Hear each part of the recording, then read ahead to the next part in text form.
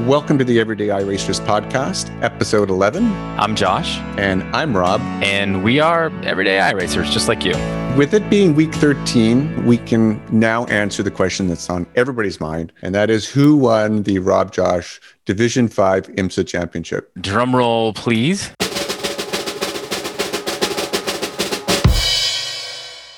The answer is you have won the IMSA Championship Division 5 between the two of us with 47th place out of 1,374 total racers. And I got second place out of the two of us, 61st overall. Not bad for the two of us. Yeah.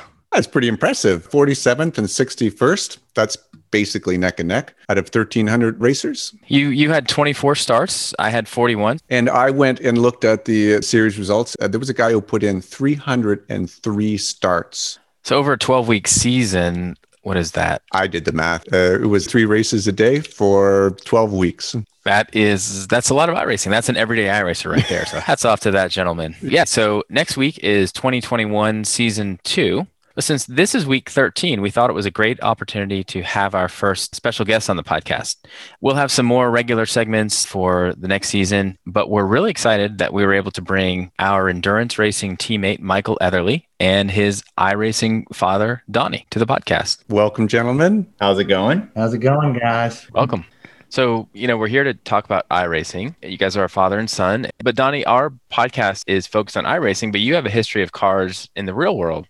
Yeah, I grew up in the automotive aftermarket industry. My dad started the company that I currently own, and it's high performance and truck accessory distribution company. And in the mid 50s is when he started the company. But all my life, I've been around race cars and hot rods and trucks and all that fun stuff. And he started taking us to the local raceway downtown Nashville, the Nashville Speedway, in the mid 60s. We would go watch Cuckoo Marlin, Marty Robbins, PB Crowell, and this other lesser known fella named Darrell Waltrip race at the local speedway. And by the way, they were all our customers, so they hung out at the store. And so I grew up around it and then kept working there. And then eventually me and my brother bought the company in 95. But along the way, we had so much fun and got to know a lot of good people. And it's a wonderful industry and just thoroughly enjoy it and enjoy racing. And I started going to my first real NASCAR race was in 79. I went to Talladega and just fell in love with it and kept going. And one question I have, so your store is actually on an ad in iRacing. That's correct. Yeah. When Michael first downloaded iRacing and started racing, he noticed that our billboard was in the iRacing application, which was really cool. And that's awesome. What turn is it in at the Nashville Fair? It's in turn 4. It's Tennessee Speed Sport. And that was the racetrack that my father took us to in the mid 60s. And by the way, they just signed a letter of intent with Bristol Motor Speedway to revamp it and bring it back to life. It's the second oldest speedway in operation in the United States. It started in 1904. So I don't want to talk about iRacing stuff anymore. I just want to sit here and talk to Mr. Etherly.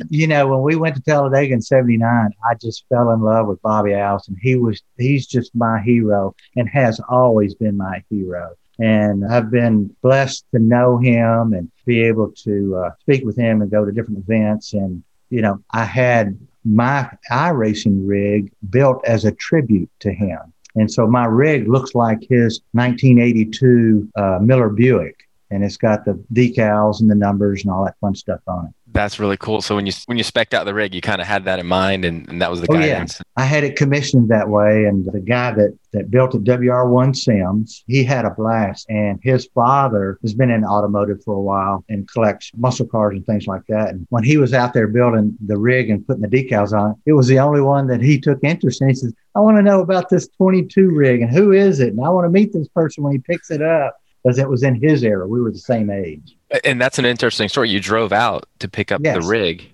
Where was it? Tulsa, Oklahoma. We met him at the Chili Bowl last year and went and looked at his stuff. And he builds a lot of rigs for your current Cup drivers. He does rigs for Kyle Larson, When I was picking mine up, he just was finishing up Dale Jr.'s. I was talking to him the other day, and he's working on one for Kevin Harvick. This is awesome because all these guys are on iRacing. I mean, if you haven't crossed paths with them yet, you will at some point probably, or you may see them at the racetrack or outside of iRacing, but you'll meet them on iRacing too at some point.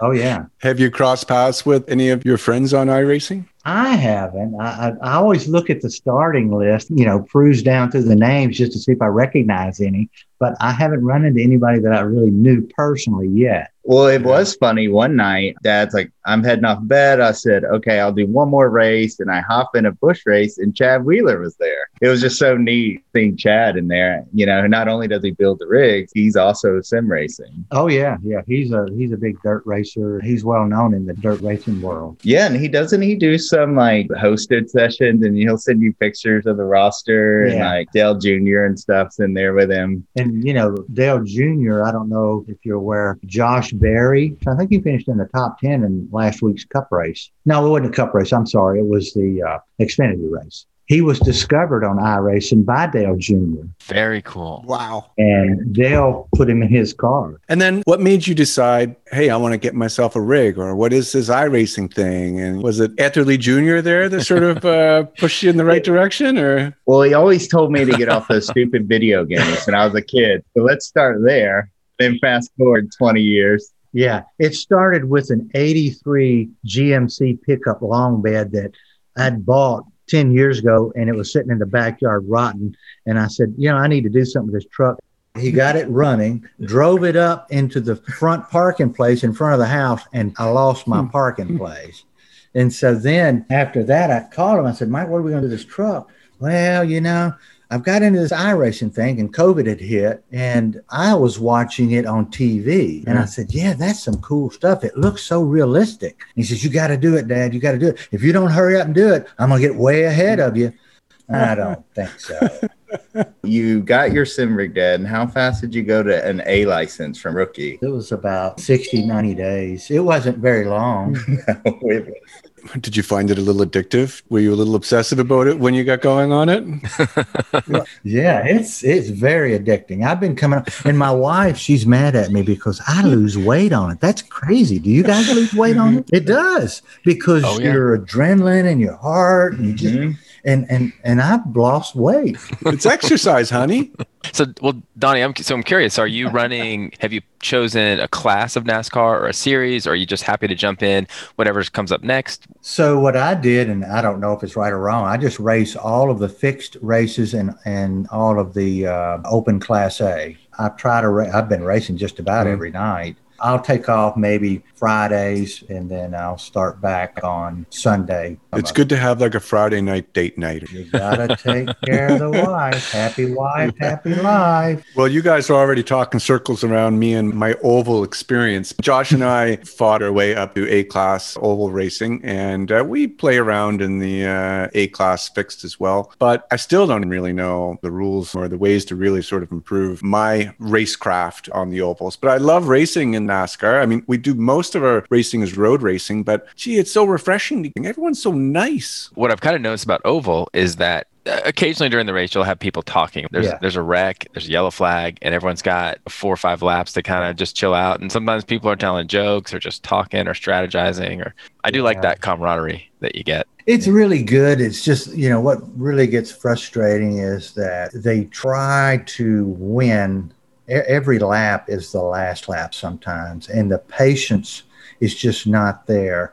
And it's interesting. I was listening to you guys' podcast, and it taught me some things that I started to apply in my racecraft. It's all about patience. And the thing that I learned that about qualifying, there for the longest time, I just wouldn't qualify. I would start wherever I race put me. And then you were talking about you need to qualify. That way you're in the group that's your caliber. And that way, you're not trying to play catch up or overdriving the car and things like that. And so I started doing that, and son of a gun, I started doing better and finishing better. Michael was saying that the two of you ended up in the same race a couple of weeks ago. And I mean, that's just quintessential awesome iRacing community there, father and son in the same race, just by chance, right? I mean, you don't get any choice in the matter. It's just whether you were thrown in the same split or not. Michael, what was that race like for you? Oh, it was amazing. Like, I mean, growing up, watching my dad work on cars, always had NASCAR every Sunday in the garage on the radio. So I listened to NASCAR my whole life. It was so sentimental and special to me because it was the first time I got to meet my dad on his playing field that he brought me to, and like to experience it with him. And it was, I'll just never forget it. And whoever was there, they were amazing. The guys and girls that were racing with us were very supportive. So the other people in the race, they clued in that it was a father and son. So Dad says, "Hey, look at that guy up there on pole." And everyone said, "What are you guys, brothers?" Yeah. And what did you tell them? I said, "No, this is father and son." And so they were all really good about it. Like, everyone just kept bringing us up back. Like, how are those youngster and the senior doing up there? Like, just awesome feeling. Yeah. You know, I spoke to Michael very respectfully and told him I was proud of him and what a good job he was doing and things like that. And I think that they picked up on that. And right when everybody finished, I came on the mic and told Michael how much I was proud of him, how much I loved him. And it was just a great race. Yeah, it was. Josh and I, we do this podcast because we try and bring out the positive aspects of iRacing and, you know, shuttle some of the negativity aside. And that's just a great example of a positive iRacing experience. So happy for you guys. Thanks for sharing. Yeah. All right, gentlemen, it's time to help me on the track. Okay, let's do it. So here are some questions, and I'm going to start just at the very, very beginning. Do you have some short and snappy tips here on the best way to start? For the most part, every race I've been in, I'd say 90% or better starts in second gear. And then what I do is I get up on the guy's bumper, not, you know, obviously touching it, but as close. And I'm on the throttle and the brake. And as soon as I see that green light, I floor it and let off the brake. And I'm typically having to let off because I'm going to run over the guy. Mm-hmm. Okay, this brings up another point. The green light is gone, but you guys have not crossed the start-finish line yet. When can you pass the guy, and what are the rules on that? You're not allowed in oval to pass on the inside of the person in front of you. You've got to get past the finish line, or you cannot pass the lead car before the finish line. If I ever find myself in pole position, what is the proper etiquette for managing a start for everybody else? You know, I hear them saying on the mics, you know, are we going to like go on green? What's the etiquette? Because I don't want to wreck everybody else's race, you know, no checking up or anything. Yeah, that's it. You hit it right there. Don't do brake checks. It's really up to you. It's your ball game. You're on the pole. You command the whole race. You can do as you please. But, you know, I think that rolling the throttle on a little bit more and more and more and more as you're coming to the green is the best route. And that way they're not stacking up behind you and everybody's not brake checking and things like that. Mm-hmm. But remember, you're in command of the race. It's your ball game and you're in control. So how about passing under yellow when you're entering the pits? Is that an iRacing rule? Is that a NASCAR rule that you've known for years, Donnie, and are applying? You know, what's the etiquette? Because it's a little bit mysterious to me. Well, in the real world, you don't pass under the caution. NASCAR sets the field. In the iRacing world, it's very frustrating. Last week I was running second, and this guy was down on the apron after the caution came out, and I came around, and I thought that the iRacing program would let me go ahead and go by him because I was still on the track and come into pit road. But when I hit pit road, boom, black flag.